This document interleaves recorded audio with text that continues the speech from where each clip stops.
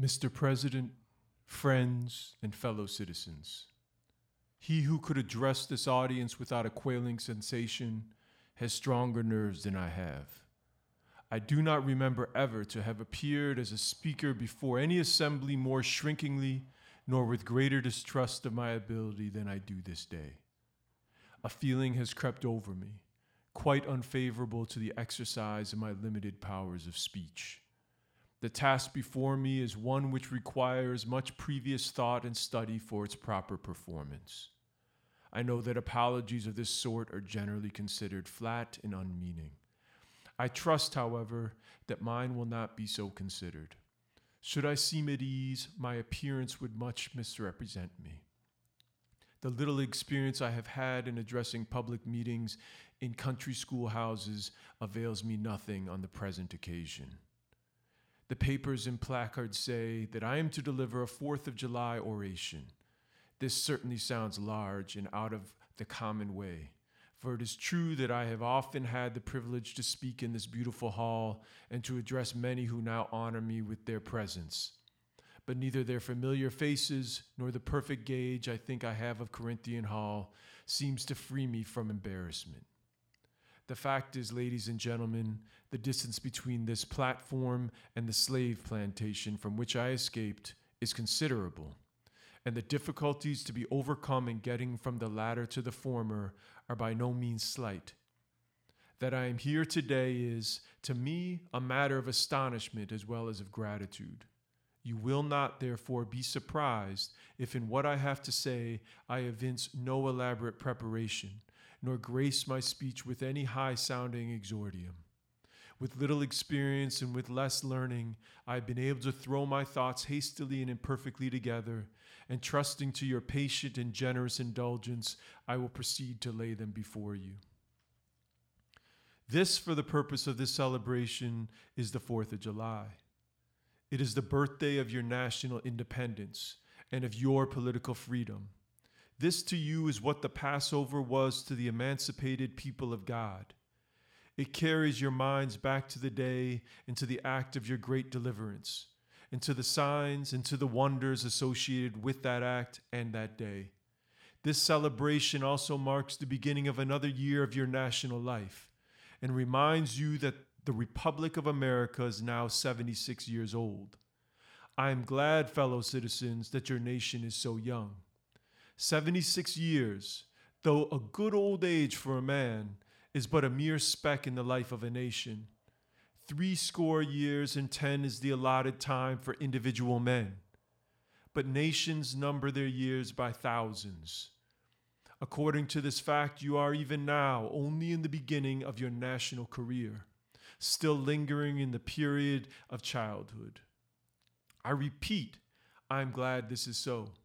There is hope in the thought, and hope is much needed under the dark clouds which lower above the horizon.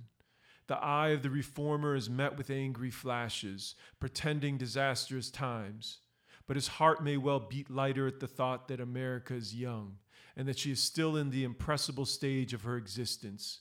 May he not hope that high lessons of wisdom, of justice, and of truth will yet give direction to her destiny?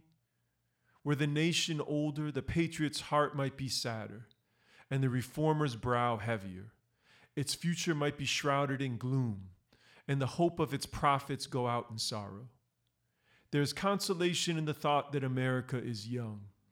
Great streams are not easily turned from channels, worn deep in the course of ages.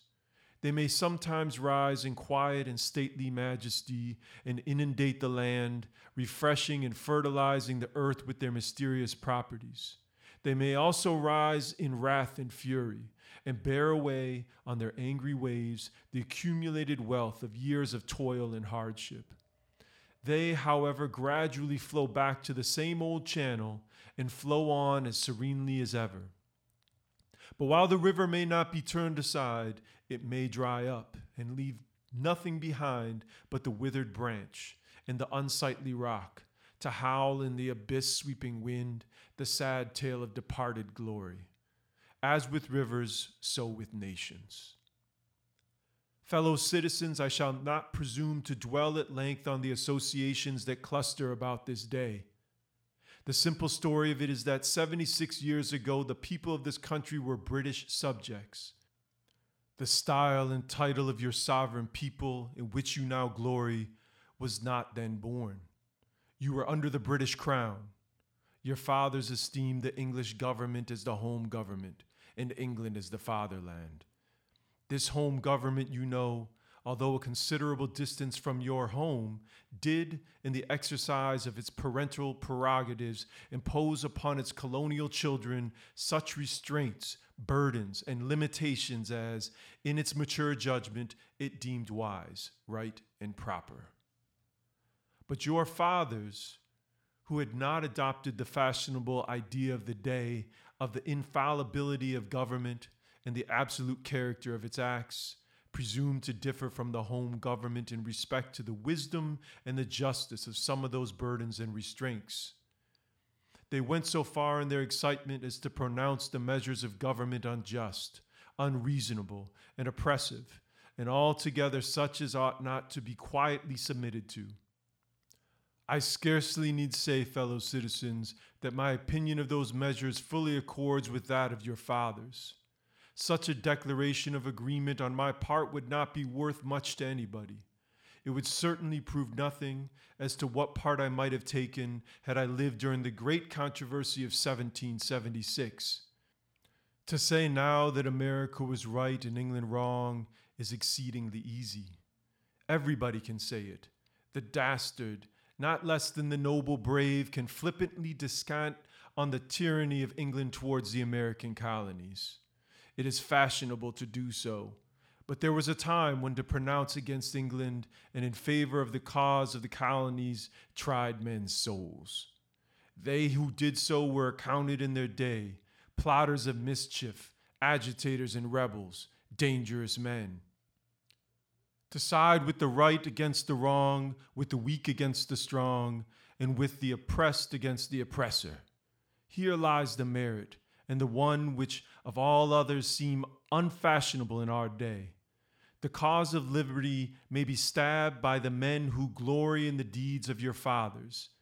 But to proceed, feeling themselves harshly and unjustly treated by the home government, your fathers, like men of honesty and men of spirit, earnestly sought redress. They petitioned and remonstrated. They did so in a decorous, respectful, and loyal manner. Their conduct was wholly unexceptionable. This, however, did not answer the purpose. They saw themselves treated with sovereign indifference, coldness, and scorn, yet they persevered. They were not the men to look back. As the sheet anchor takes a firmer hold, when the ship is tossed by the storm, so did the cause of your fathers grow stronger, as it breasted the chilling blasts of kingly displeasure. The greatest and best of British statesmen admitted its justice, and the loftiest eloquence of the British Senate came to its support. But with that blindness which seems to be the unvarying characteristic of tyrants, since Pharaoh and his hosts were drowned in the Red Sea, the British government persisted in the exactions complained of. The madness of this course, we believe, is admitted now even by England, but we fear the lesson is wholly lost on our present ruler. Oppression makes a wise man mad. Your fathers were wise men, and if they did not go mad, they became restive under this treatment. They felt themselves the victims of grievous wrongs, wholly incurable in their colonial capacity. With brave men, there is always a remedy for oppression. Just here, the idea of a total separation of the colonies from the crown was born. It was a startling idea, much more so than we, at this distance of time, regard it. The timid and the prudent of that day were, of course, shocked and alarmed by it. Such people lived then, had lived before, and will probably ever have a place on this planet. And their course in respect to any great change, no matter how great the good to be attained or the wrong to be redressed by it, may be calculated with as much precision as can be the course of the stars. They hate all changes but silver, gold, and copper change. Of this sort of change they are always strongly in favor. These people were called Tories in the days of your father, and the appellation probably conveyed the same idea that is meant by a more modern, though a somewhat less euphonious term, which we often find in our papers applied to some of our old politicians. Their opposition to the then dangerous thought was earnest and powerful, but amid all their terror and affrighted vociferations against it, the alarming and revolutionary idea moved on, and the country with it. On the 2nd day of July, 1776, the old Continental Congress, to the dismay of the lovers of ease and the worshippers of property, clothed that dreadful idea with all the authority of national sanction. They did so in the form of a resolution, and as we seldom hit upon resolutions drawn up in our day whose transparency is at all equal to this, it may refresh your minds and help my story if I read it. Resolved that these united colonies are, and of right, ought to be free and independent states, that they are absolved from all allegiance to the British Crown, and that all political connection between them and the state of Great Britain is and ought to be dissolved. Citizens, your fathers made good that resolution. They succeeded, and today you reap the fruits of their success. The freedom gained is yours, and you, therefore, may properly celebrate this anniversary. The 4th of July is your first great fact in your nation's history, the very ring bolt in the chain of your yet undeveloped destiny. Pride and patriotism, not less than gratitude, prompt you to celebrate and to hold it in perpetual remembrance. I have said that the Declaration of Independence is the ring bolt to the chain of your nation's destiny. So indeed I regard it.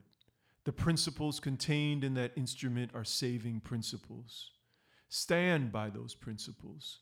Be true to them on all occasions, in all places, against all foes, and at whatever cost. From the round top of your ship of state, dark and threatening clouds may be seen. Heavy billows, like mountains in the distance, disclose to the leeward huge forms of flinty rocks. That bolt drawn, that chain broken, and all is lost. Cling to this day. Cling to it and to its principles with the grasp of a storm-tossed mariner to a spar at midnight. The coming into being of a nation in any circumstances is an interesting event. But besides general considerations, there were peculiar circumstances which make the advent of this republic an event of special attractiveness. The whole scene, as I look back to it, was simple, dignified, and sublime. The population of the country at the time stood at the insignificant number of 3 millions. The country was poor in the munitions of war. The population was weak and scattered, and the country a wilderness unsubdued. There were no means of concert and combination such as exist now. Neither steam nor lightning had been reduced to order and discipline. From the Potomac to the Delaware was a journey of many days. Under these and innumerable other disadvantages, your fathers declared for liberty and independence and triumphed. Fellow citizens, I am not wanting in respect for the fathers of this republic. The signers of the Declaration of Independence were brave men. They were great men, too, great enough to give fame to a great age. It has not often happened to a nation to raise at one time such a number of truly great men. The point from which I am compelled to view them is not certainly the most favorable, and yet I cannot contemplate their great deeds with less than admiration.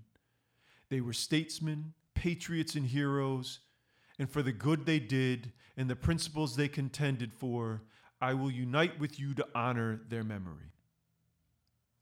They loved their country better than their own private interests, and though this is not the highest form of excellence, all will concede that it is a rare virtue, and that when it is exhibited, it ought to command respect. He who will intelligently lay down his life for his country is a man for whom it is not in human nature to despise.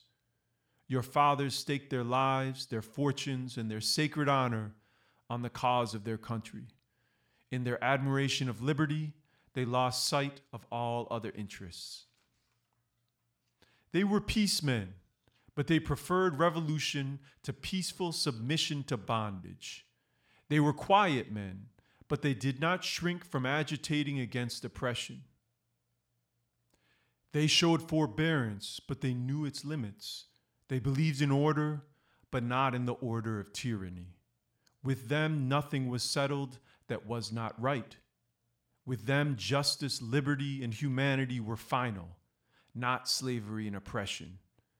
You may well cherish the memory of such men. They were great in their day and generation. Their solid manhood stands out the more as we contrast it with these degenerate times. How circumspect, exact, and proportionate were all their movements. How unlike the politicians of an hour. Their statesmanship looked beyond the passing moment and stretched away in a strength into the distant future. They seized upon external principles and set a glorious example in their defense. Mark them. Fully appreciating the hardship to be encountered, firmly believing in the right of their cause, honorably inviting the scrutiny of an onlooking world, reverently appealing to heaven to attest their sincerity, soundly comprehending the solemn responsibility they were about to assume, wisely measuring the terrible odds against them. Your fathers, the fathers of this republic, did most deliberately, under the inspiration of a glorious patriotism and with a sublime faith in the great principles of justice and freedom, lay deep the cornerstone of the national superstructure, which has risen and still rises in grandeur around you. Of this fundamental work, this day is the anniversary. Our eyes are met with demonstrations of joyous enthusiasm.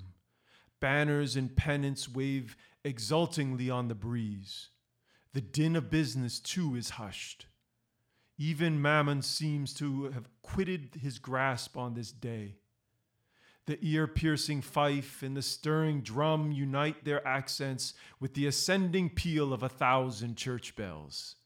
Prayers are made, hymns are sung, and sermons are preached in honor of this day, while the quick martial tramp of a great multitudinous nation, echoed back by all the hills, valleys, and mountains of a vast continent, bespeak the occasion one of thrilling and universal interest, a nation's jubilee. Friends and citizens, I need not enter further into the causes which led to this anniversary.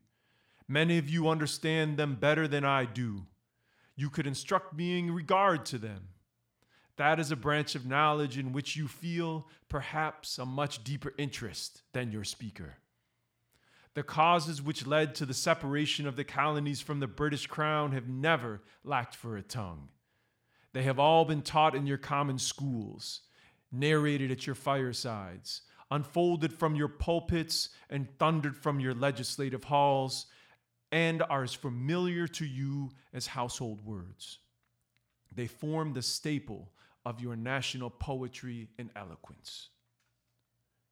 I remember also that as a people, Americans are remarkably familiar with all facts which make in their own favor. This is esteemed by some as a national trait, perhaps a national weakness. It is a fact that whatever makes for the wealth or for the reputation of Americans and can be had cheap will be found by Americans. I shall not be charged with slandering Americans. If I say I think the American side of any question may be safely left in American hands. I leave, therefore, the great deeds of your fathers to other gentlemen whose claim to have been regularly descended will be less likely to be disputed than mine. My business, if I have any here today, is with the present. The accepted time with God and his cause is the ever-living now. Trust no future, however pleasant. Let the dead past bury its dead. Act in the living present. Heart within and God overhead. We have to do with the past only as we can make it useful to the present and to the future. To all inspiring motives, to noble deeds which can be gained from the past, we are welcome. But now is the time, the important time. Your fathers have lived, died, and have done their work, and have done much of it well. You live and must die, and you must do your work. You have no right to enjoy a child's share in the labor of your fathers, unless your children are to be blessed by your labors. You have no right to wear out and waste the hard-earned fame of your fathers to cover your indolence. Sidney Smith tells us that men seldom eulogize the wisdom and virtues of their fathers, but to excuse some folly or wickedness of their own. This truth is not a doubtful one. There are illustrations of it near and remote, ancient and modern. It was fashionable hundreds of years ago for the children of Jacob to boast, "We have Abraham to our father," when they had long lost Abraham's faith and spirit. That people contented themselves under the shadow of Abraham's great name, while they repudiated the deeds which made his name great. Need I remind you that a similar thing is being done all over this country today? Need I tell you that the Jews are not the only people who built the tombs of the prophets and garnished the sepulchres of the righteous? Washington could not die till he had broken the chains of his slaves. Yet his monument is built up by the price of human blood, and the traitors in the bodies and souls of men shout, "We have Washington to our father." Alas, that it should be so, yet so it is. The evil that men do lives after them. The good is oft interred with their bones. Fellow citizens, pardon me. Allow me to speak. Why am I called upon to speak here today? What have I, or those I represent, to do with your national independence? Are the great principles of political freedom and of natural justice embodied in that Declaration of Independence extended to us? And am I, therefore, called upon to bring our humble offering to the national altar and to confess the benefits and express devout gratitude for the blessings resulting from your independence to us? Would to God, both for your sakes and ours, that an affirmative answer could be truthfully returned to these questions? Then would my task be light and my burden easy and delightful. For who is there so cold that a nation's sympathy could not warm him? Who so obdurate and dead to the claims of gratitude that would not thankfully acknowledge such priceless benefits? Who so stolid and selfish that would not give his voice to swell the hallelujahs of a nation's jubilee when the chains of servitude had been torn from his limbs? I am not that man. In a case like that, the dumb might eloquently speak, and the lame man leap as in heart. But such is not the state of the case. I say it with a sad sense of the disparity between us. I am not included within the pale of this glorious anniversary.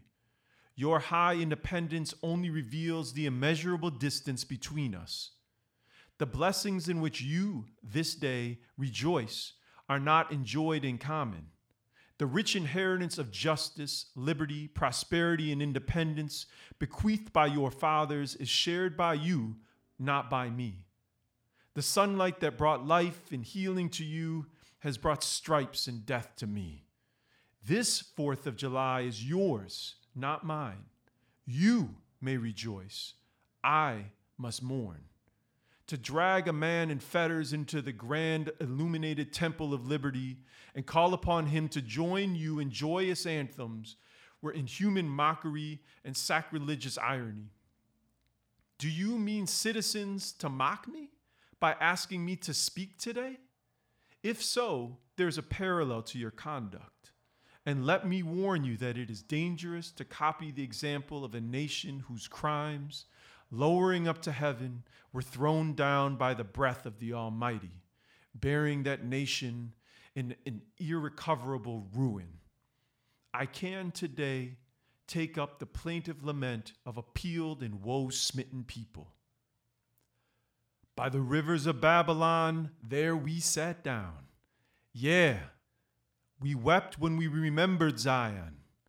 We hanged our harps upon the willows in the midst thereof. For there, they that carried us away captive required of us a song. And they who wasted us required of us mirth, saying, Sing us one of the songs of Zion. How can we sing the Lord's song in a strange land? If I forget thee, O Jerusalem, let my right hand forget her cunning. If I do not remember thee, let my tongue cleave to the roof of my mouth. Fellow citizens, above your national tumultuous joy, I hear the mournful wail of millions whose chains, heavy and grievous yesterday, are today rendered more intolerable by the jubilee shouts that reach them. If I do forget, if I do not faithfully remember those bleeding children of sorrow this day, may my right hand forget her cunning, and may my tongue cleave to the roof of my mouth. To forget them, to pass lightly over their wrongs, and to chime in with the popular theme would be treason most scandalous and shocking. It would make me a reproach before God and the world. My subject, then fellow citizens, is American slavery. I shall see this day and its popular characteristic from the slave's point of view. Standing there, identified with the American bondman, making his wrongs mine, I do not hesitate to declare with all my soul that the character and conduct of this nation never looked blacker to me than on this 4th of July. Whether we turn to the declarations of the past or to the professions of the present, the conduct of the nation seems equally hideous and revolting. America is false to the past, false to the present, and solemnly binds herself to be false to the future. Standing with God and crushed and bleeding slave on this occasion, I will, in the name of humanity which is outraged, in the name of liberty which is fettered, in the name of the Constitution and the Bible which are disregarded and trampled upon, dare to call in question and to denounce, with all the emphasis I can command, everything that serves to perpetuate slavery, the great sin and shame of America. I will not equivocate. I will not excuse. I will use the severest language I can command, and yet not one word shall escape me that any man whose judgment is not blinded by prejudice or who is not at heart a slaveholder shall not confess to be right and just. But I fancy I hear some one of my audience say, it is just in the circumstance that you and your brother abolitionists fail to make a favorable impression on the public mind. Would you argue more and denounce less? Would you persuade more and rebuke less? Your cause would be much more likely to succeed. But I admit, where all is plain, there is nothing to be argued. What point in the anti-slavery creed would you have me argue? On what branch of the subject do the people of this country need light? Must I undertake to prove that the slave is a man? That point is conceded already. Nobody doubts it. The slaveholders themselves acknowledge it in the enactment of laws for their government. They acknowledge it when they punish disobedience on the part of the slave. There are 72 crimes in the state of Virginia which, if committed by a black man, no matter how ignorant he be, subject him to the punishment of death, while only 2 of the same crimes will subject a white man to the like punishment. What is this but the acknowledgement that the slave is a moral, intellectual, and responsible being?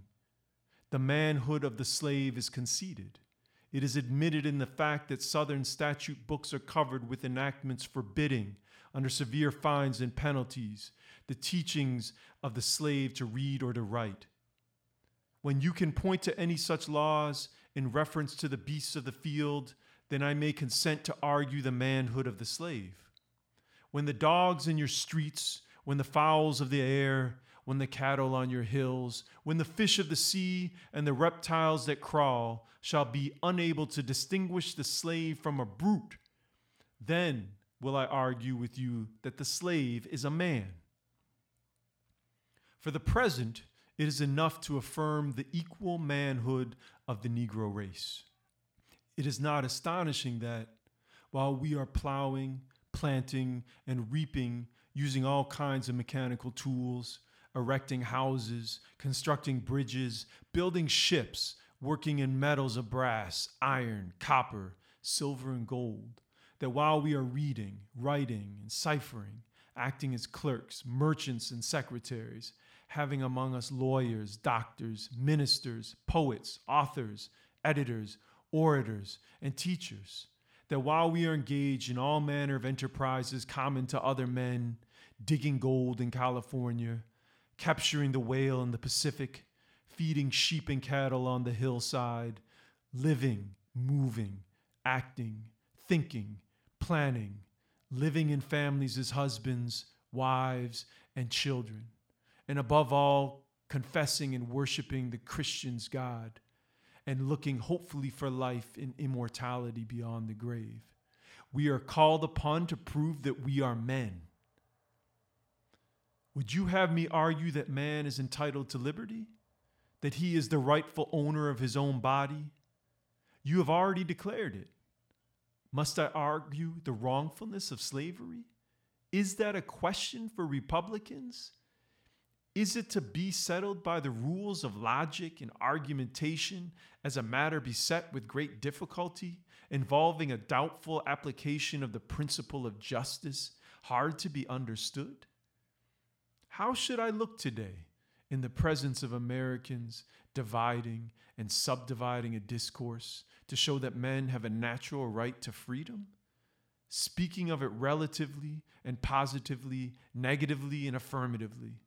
To do so would be to make myself ridiculous and to offer an insult to your understanding. There is not a man beneath the canopy of heaven that does not know that slavery is wrong for him.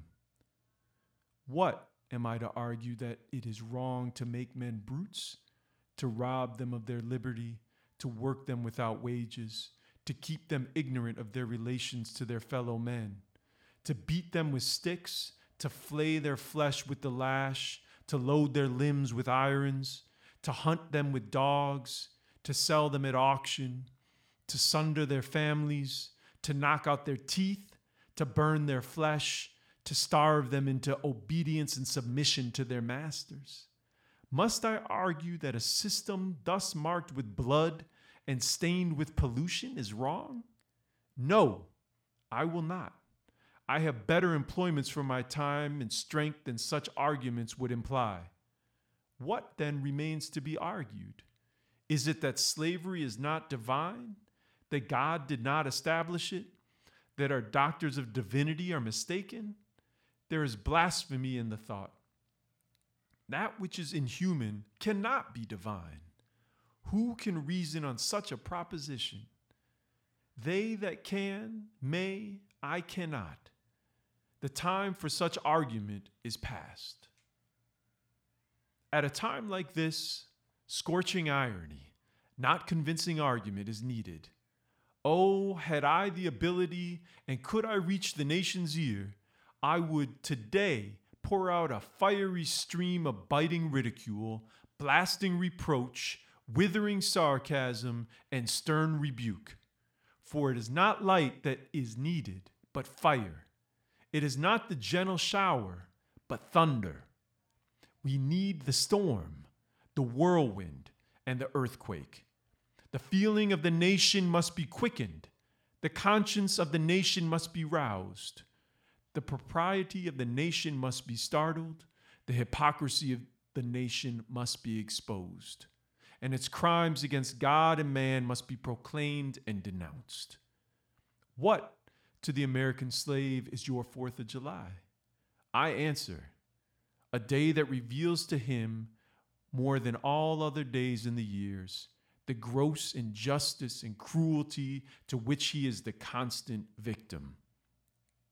To him, your celebration is a sham, your boasted liberty an unholy license, your national greatness swelling vanity.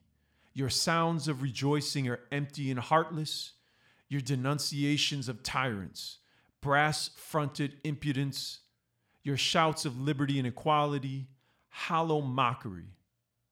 Your prayers and hymns, your sermons and thanksgivings, with all your religious parade and solemnity, are to him mere bombast, fraud, deception, impiety, and hypocrisy, a thin veil to cover up crimes which would disgrace a nation of savages. There's not a nation on the earth guilty of practices more shocking and bloody than are the people of these United States at this very hour. Go where you may, search where you will, roam through all the monarchies and despotisms of the old world, travel through South America, search out every abuse, and when you have found the last, lay your facts by the side of the everyday practices of this nation, and you will say with me that for revolting barbarity and shameless hypocrisy, America reigns without a rival. Take the American slave trade, which we are told by the papers is especially prosperous just now. Ex-Senator Benton tells us that the price of men was never higher than now. He mentions the fact to show that slavery is in no danger. This trade is one of the peculiarities of American institutions. It is carried on in all the large towns and cities in one half of this confederacy, and millions are pocketed every year by dealers in this horrid traffic. In several states, this trade is a chief source of wealth. It is called the internal slave trade. It is probably called so too in order to divert from it the horror with which the foreign slave trade is contemplated. That trade has long since been denounced by this government as piracy. It has been denounced with burning words from the high places of the nation as an exacerbable traffic. To arrest it, to put an end to it, this nation keeps a squadron at immense cost on the coast of Africa. Everywhere in this country, it is safe to speak of this foreign slave trade as a most inhuman traffic, opposed alike to the laws of God and of man. The duty to extirpate and destroy it is admitted even by our doctors of divinity. In order to put an end to it, some of these last have consented that their colored brethren should leave this country and establish themselves on the western coast of Africa. It is, however, a notable fact that, while so much execration is poured out by Americans upon those engaged in the foreign slave trade, the men engaged in the slave trade between the states pass without condemnation, and their business is deemed honorable. Behold the practical operation of this internal slave trade, the American slave trade, sustained by American politics and American religion. Here you will see men and women reared like swine for the market. You know what is a swine drover? I will show you a man drover. They inhabit all our southern states. They perambulate the country and crowd the highways of the nation with droves of human stock. You will see one of these human flesh jobbers armed with pistol, whip, and bowie knife, driving a company of 100 men, women, and children from the Potomac to the slave market at New Orleans. These wretched people are to be sold singly or in lots to suit purchasers. They are food for the cotton field and the deadly sugar mill. Mark the sad procession as it moves wearily along and the inhuman wretch who drives them. Hear his savage yells and his blood-chilling oaths as he hurries on his affrighted captives. There see the old man with locks thinned and gray. Cast one glance, if you please, upon that young mother whose shoulders are bare to the scorching sun, her briny tears falling on the brow of the babe in her arms.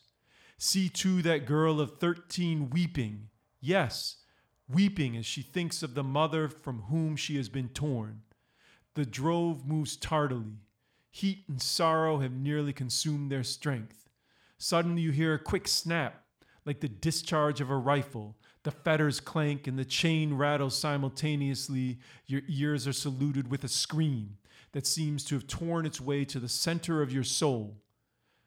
The crack you heard was the sound of the slave whip. The scream you heard was from the woman you saw with the babe. Her speed had faltered under the weight of her child and her chains. That gash on her shoulder tells her to move on. Follow the drove to New Orleans. Attend the auction. See men examined like horses. See the forms of women rudely and brutally exposed to the shocking gaze of American slave buyers. See this drove sold and separated forever, and never forget the deep, sad sobs that arose from that scattered multitude. Tell me, citizens, where, under the sun, you can witness a spectacle more fiendish and shocking.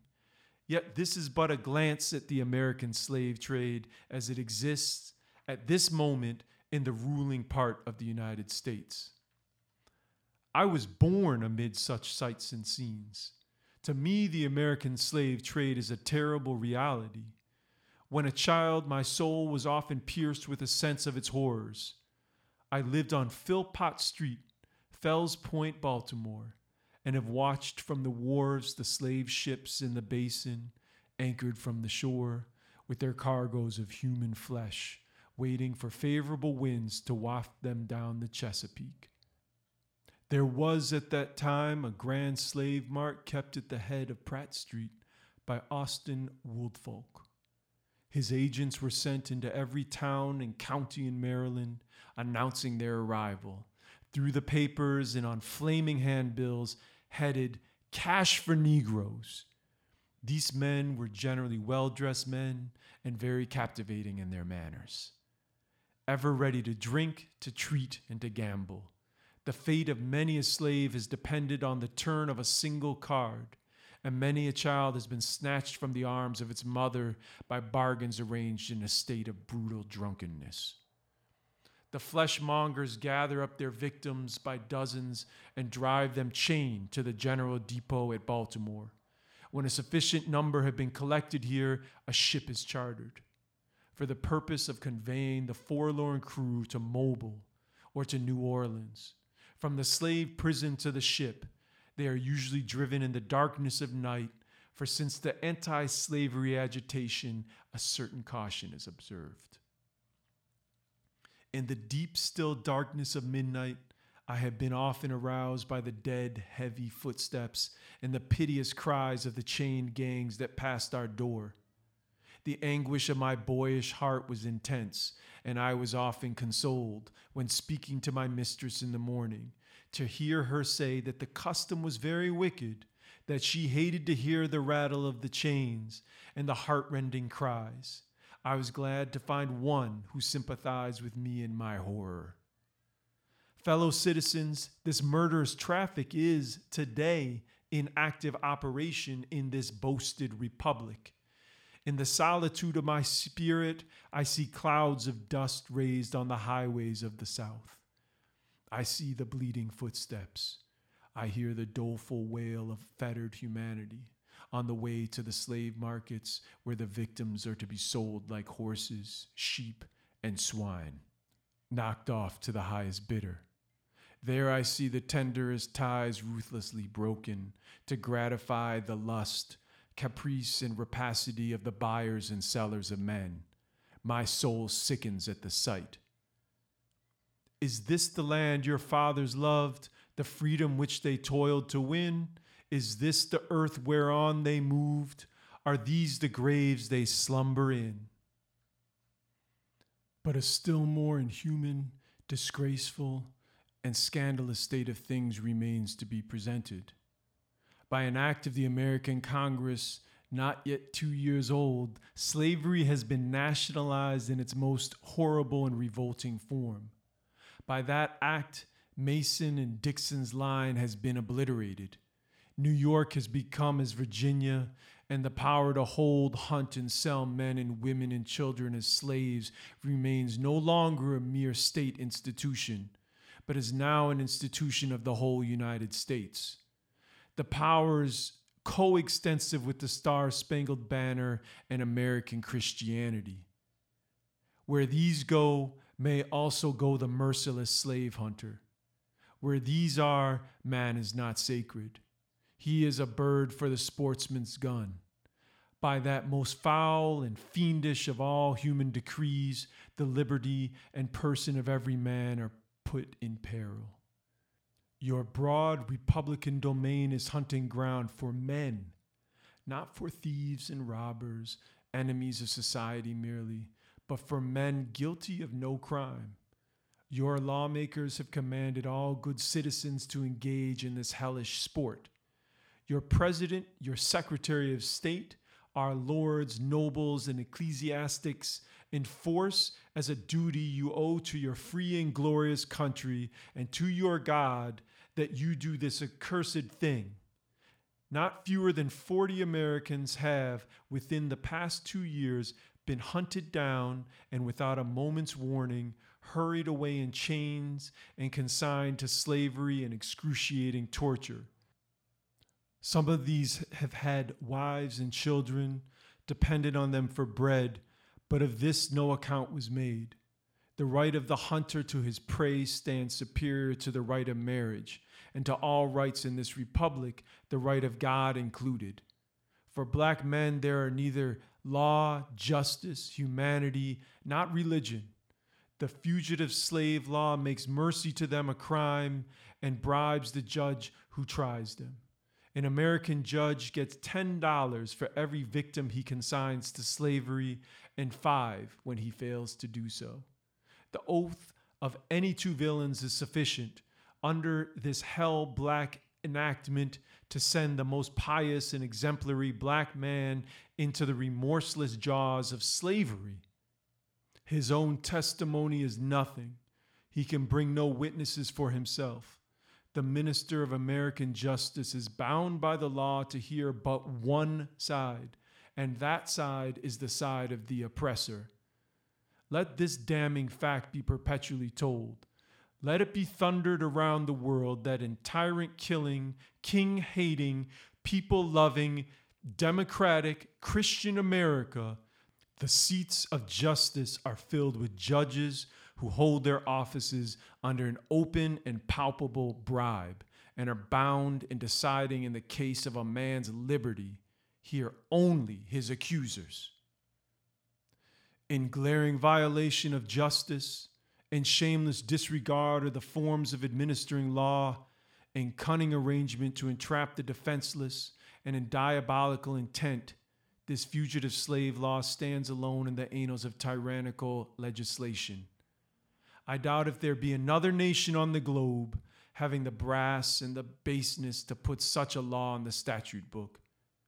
If any man in this assembly thinks differently from me in this matter and feels able to disprove my statements, I will gladly confront him at any suitable time and place he may select. I take this law to be one of the grossest infringements of Christian liberty. And if the churches and ministers of our country were not stupidly blind or most wickedly indifferent, they too would so regard it. At the very moment that they are thanking God for the enjoyment of civil and religious liberty and for the right to worship God according to the dictates of their own consciences, they are utterly silent in respect to a law which robs religion of its chief significance and makes it utterly worthless to a world lying in wickedness. Did this law concern the mint, anise, and cumin, abridge the right to sing psalms, to partake of the sacrament, or to engage in any of the ceremonies of religion, it would be smitten by the thunder of 1,000 pulpits. A general shout would go up from the church demanding repeal, repeal, instant repeal. And it would go hard with that politician who presumed to solicit the votes of the people without inscribing this motto on his banner. Further, If this demand were not complied with, another Scotland would be added to the history of religious liberty, and the stern old Covenanters would be thrown into the shade. A John Knox would be seen at every church door and heard from every pulpit, and Fillmore would have no more quarter than was shown by Knox to the beautiful but treacherous Queen Mary of Scotland. The fact that the church of our country does not esteem the fugitive slave law as a declaration of war against religious liberty implies that that church regards religion simply as a form of worship, an empty ceremony, and not a vital principle requiring active benevolence, justice, love, and goodwill towards man. It esteems sacrifice above mercy, psalm singing above right doing, solemn meetings above practical righteousness. A worship that can be conducted by persons who refuse to give shelter to the houseless, to give bread to the hungry, clothing to the naked, and who enjoin obedience to a law forbidding these acts of mercy is a curse, not a blessing to mankind. The Bible addresses all such persons as scribes, Pharisees, hypocrites who pay tithe of mint, anise, and cumin, and have omitted the weightier matters of the law, judgment, mercy, and faith. But the church of this country is not only indifferent to the wrongs of the slave, it actually takes sides with the oppressors. It has made itself the bulwark of American slavery and the shield of American slave hunters. Many of its most eloquent divines, who stand as the very lights of the church, have shamelessly given the sanction of religion in the Bible to the whole slave system. They have taught that man may properly be a slave, that the relation of master and slave is ordained by God, that to send back an escaped bondman to his master is clearly the duty of all the followers of the Lord Jesus Christ. And this horrible blasphemy is palmed off upon the world for Christianity. For my part, I would say, welcome infidelity, welcome atheism, welcome anything, in preference to the gospel as preached by those divines. They convert the very name of religion into an engine of tyranny and barbarous cruelty, and serve to confirm more infidels in this age than all the infidel writings of Thomas Paine, Voltaire, and Bolingbroke put together have done.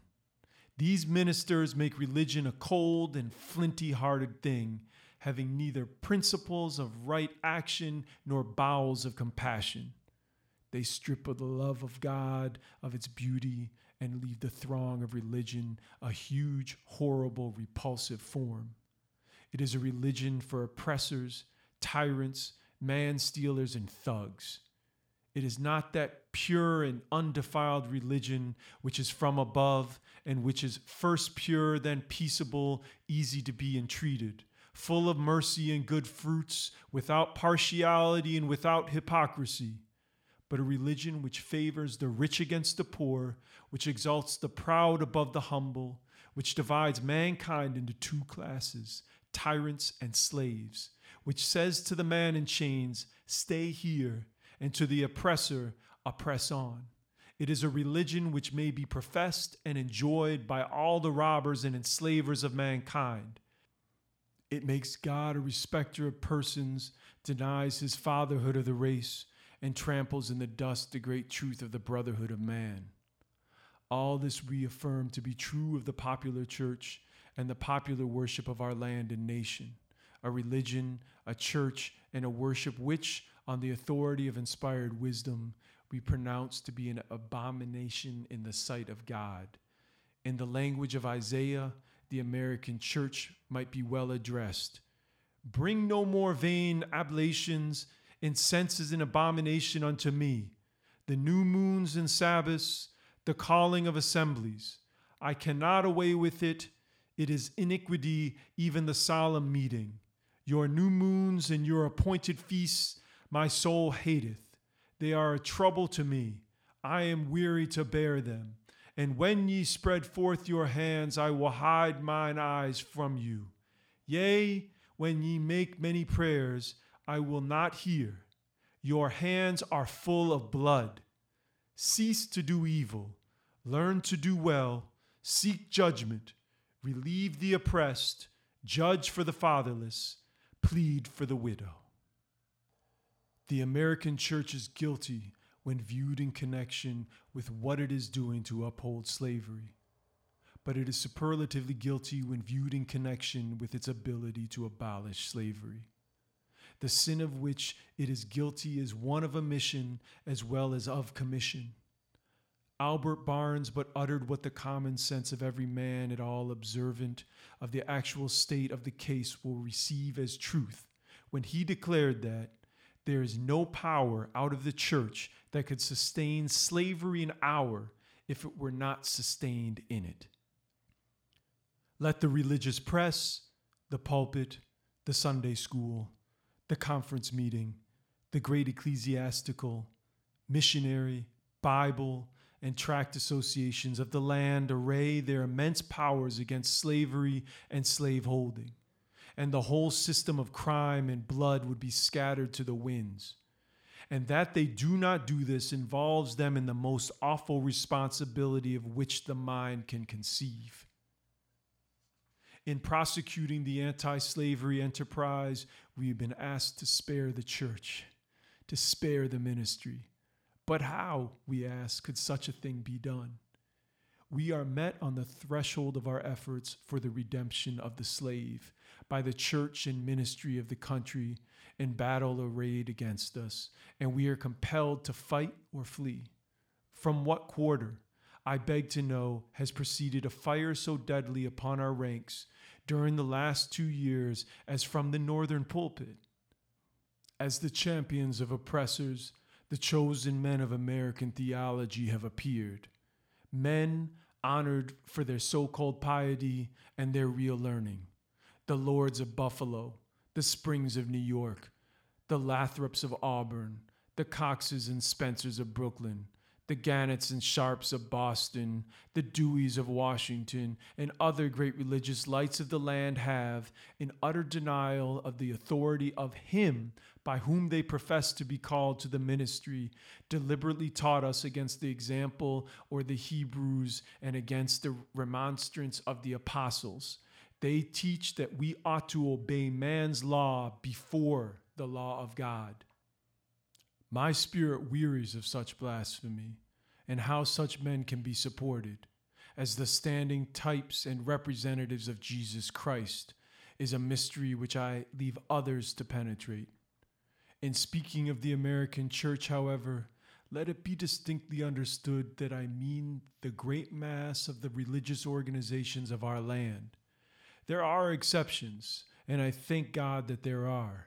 Noble men may be found scattered all over these northern states, of whom Henry Ward Beecher of Brooklyn, Samuel J. May of Syracuse, and my esteemed friend, Reverend R.R. Raymond on the platform are shining examples. And let me say further that upon these men lies the duty to inspire our ranks with high religious faith and zeal, and to cheer us on in the great mission of the slave's redemption from his chains. One is struck with the difference between the attitude of the American church towards the anti-slavery movement and that occupied by the churches in England towards a similar movement in that country. There, the church, true to its mission of ameliorating, elevating, and improving the condition of mankind, came forward promptly, bound up the wounds of the West Indian slave, and restored him to his liberty. There, the question of emancipation was a high religious question. It was demanded in the name of humanity and according to the law of the living God. The Sharps, the Clarksons, the Wilberforces, the Buxtons, the Burchells, and the Knibbs were alike famous for their piety and for their philanthropy. The anti-slavery movement there was not an anti-church movement, for the reason that the church took its full share in prosecuting that movement, And the anti-slavery movement in this country will cease to be an anti-church movement when the church of this country shall assume a favorable instead of a hostile position towards that movement. Americans, your Republican politics, not less than your Republican religion, are flagrantly inconsistent.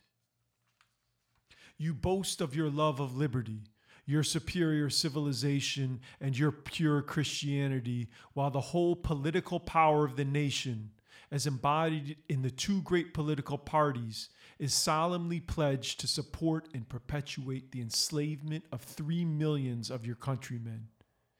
You hurl your anathemas at the crown-headed tyrants of Russia and Austria and pride yourselves on your democratic institutions, while you yourselves consent to be the mere tools and bodyguards of the tyrants of Virginia and Carolina.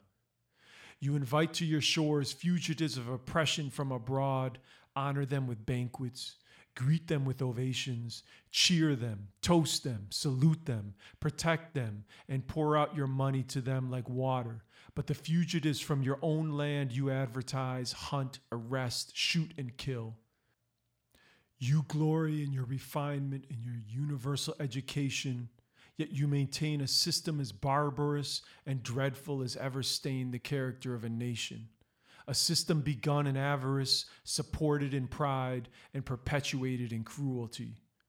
You shed tears over fallen Hungary and make the sad story of her wrongs the theme of your poets, statesmen, and orators, till your gallant sons are ready to fly to arms and vindicate her cause against her oppressors. But in regard to the 10,000 wrongs of the American slave, you would enforce the strictest silence and would hail him as an enemy of the nation who dares to make those wrongs the subject of public discourse. You are all on fire at the mention of liberty for France or for Ireland, but are as cold as an iceberg at the thought of liberty for the enslaved of America.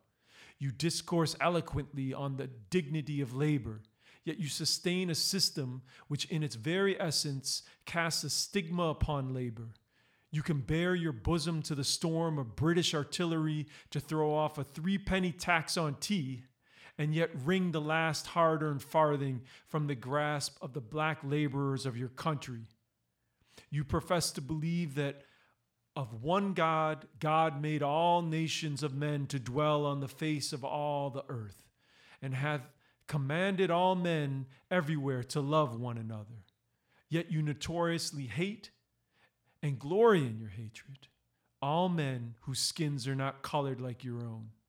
You declare before the world and are understood by the world to declare that you hold these truths to be self-evident, that all men are created equal and are endowed by their Creator with certain inalienable rights, and that among these are life, liberty, and the pursuit of happiness.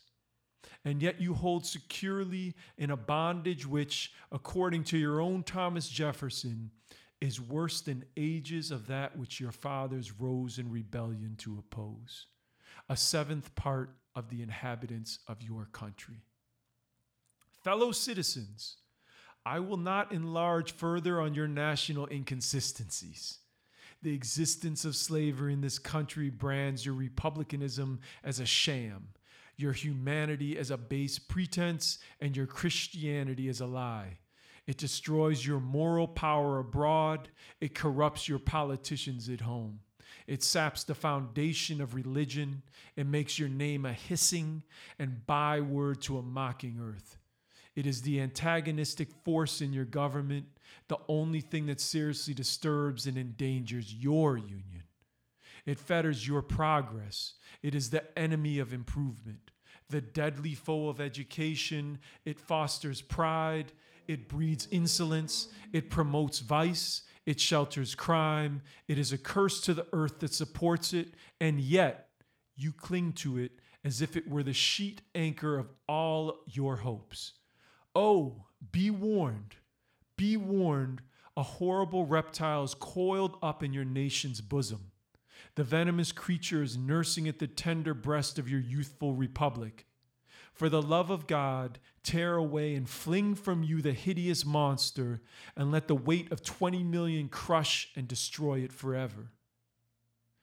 But it is answered in reply to all this that precisely what I have now denounced is, in fact, guaranteed and sanctioned by the Constitution of the United States. That the right to hold and to hunt slaves is a part of that Constitution framed by the illustrious fathers of this republic.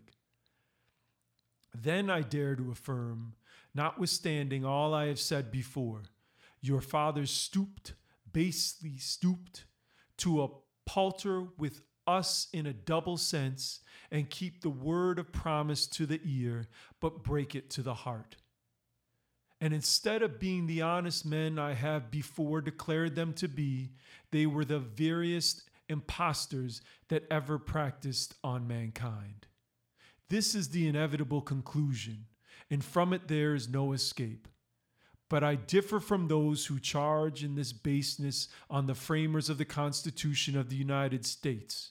It is a slander upon their memory, at least, so I believe.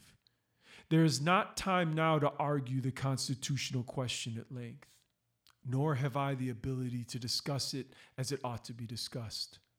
The subject has been handled with masterly power by Lysander Spooner, Esquire, by William Goodall, by Samuel E. Sewell, and last though not least by Gerrit Smith, Esquire.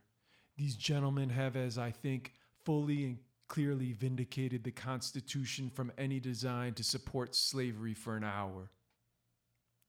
Fellow citizens, there is no matter in respect to which the people of the North have allowed themselves to be so ruinously imposed upon as that of the pro-slavery character of the Constitution. In that instrument, I hold there is neither warrant, license, nor sanction of the hateful thing, but interpreted as it ought to be interpreted, the Constitution is a glorious liberty document. Read its preamble, consider its purposes. Is slavery among them? Is it at that gateway, or is it in the temple? It is neither. While I do not intend to argue this question on the present occasion, let me ask if it be not somewhat singular that, if the Constitution were intended to be, by its framers and adopters, a slave-holding instrument, why neither slavery, slave-holding, nor slave can anywhere be found in it? What would be thought of an instrument drawn up, legally drawn up, for the purpose of entitling the city of Rochester to a tract of land in which no mention of land was made? Now, there are certain rules of interpretation for the proper understanding of all legal instruments. These rules are well established. They are plain, common sense rules, such as you and I and all of us can understand and apply without having passed years in the study of law. I scout the idea that the question of constitutionality or unconstitutionality of slavery is not a question for the people. I hold that every American has a right to form an opinion of the Constitution and to propagate that opinion and to use all honorable means to make his opinion the prevailing one. Without this right, the liberty of an American citizen would be as insecure as that of a Frenchman. Ex-Vice President Dallas tells us that the Constitution is an object to which no American mind can be too attentive and no American heart too devoted. He further says the Constitution, in its words, is plain and intelligible and is meant for the homebred, unsophisticated understandings of our fellow citizens. Senator Berrien tells us that the Constitution is the fundamental law, that which controls all others, the charter of our liberties, which every citizen has a personal interest in understanding thoroughly. The testimony of Senator Breese, Louis Kass, and many others that might be named, who are everywhere esteemed as sound lawyers, so regard the Constitution. I take it, therefore, that it is not presumption in a private citizen to form an opinion of that instrument. Now, take the Constitution according to its plain reading, and I defy the presentation of a single pro-slavery clause in it. On the other hand, it will be found to contain principles and purposes entirely hostile to the existence of slavery. I have detained my audience entirely too long already. At some future period, I will gladly avail myself of an opportunity to give this subject a full and fair discussion. Allow me to say in conclusion, notwithstanding the dark picture I have this day presented of the state of the Union, I do not despair of this country. There are forces in operation which must inevitably work the downfall of slavery. The arm of the Lord is not shortened, and the doom of slavery is certain. I, therefore, leave off where I began, with hope, while drawing encouragement from the Declaration of Independence, the great principles it contains, and the genius of American institutions. My spirit is also cheered by the obvious tendencies of the age. Nations do not now stand in the same relation to each other that they did ages ago. No nation can now shut itself up from the surrounding world and trot round in the same old path of its fathers without interference. The time was when such could be done. Long established customs of hurtful character could formally fence themselves in and do their evil work with social impunity. Knowledge was then confined and enjoyed by the privileged few, and the multitude walked on in mental darkness. But a change has now come over the affairs of mankind. Walled cities and empires have become unfashionable. The arm of commerce has borne away the gates of the strong city. Intelligence is penetrating the darkest corners of the globe. It makes its pathway over and under the sea, as well as on the earth. Wind, steam, and lightning are its chartered agents. Oceans no longer divide, but link nations together. From Boston to London is now a holiday excursion. Space is comparatively annihilated. Thoughts expressed on one side of the Atlantic are distinctly heard on the other. The far-off and almost fabulous Pacific rolls in grandeur at our feet. The celestial empire, the mystery of ages, is being solved. The fiat of the Almighty, "Let there be light," has not yet spent its force. No abuse, no outrage, whether in taste, sport, or avarice, can now hide itself from the all-pervading light. The iron shoe and crippled foot of China must be seen in contrast with nature. Africa must rise and put on her yet unwoven garment. Ethiopia shall stretch out her hand unto God. In the fervent aspirations of William Lloyd Garrison, I say, and let every heart join in saying it, God speed the year of Jubilee the wide world o'er, when from their galling chains set free, the oppressed shall vilely bend the knee, and wear the yoke of tyranny like brutes no more. That year will come and freedom's reign to man his plundered fights again restore. God speed the day when human blood shall cease to flow, in every clime be understood the claims of human brotherhood, and each return for evil good, not blow for blow. That day will come all feuds to end and change into a faithful friend each foe. God speed the hour, the glorious hour, when none on earth shall exercise a lordly power, nor in a tyrant's presence cower, but all to manhood's stature tower by equal birth. That hour will come to each to all, and from his prison house the thrall go forth. Until that year, day, hour arrive, with head and heart and hand I'll strive to break the rod and rend the gyve, the spoiler of his prey deprive. So witness heaven, and never from my chosen post, whatever the peril or the cost, be driven.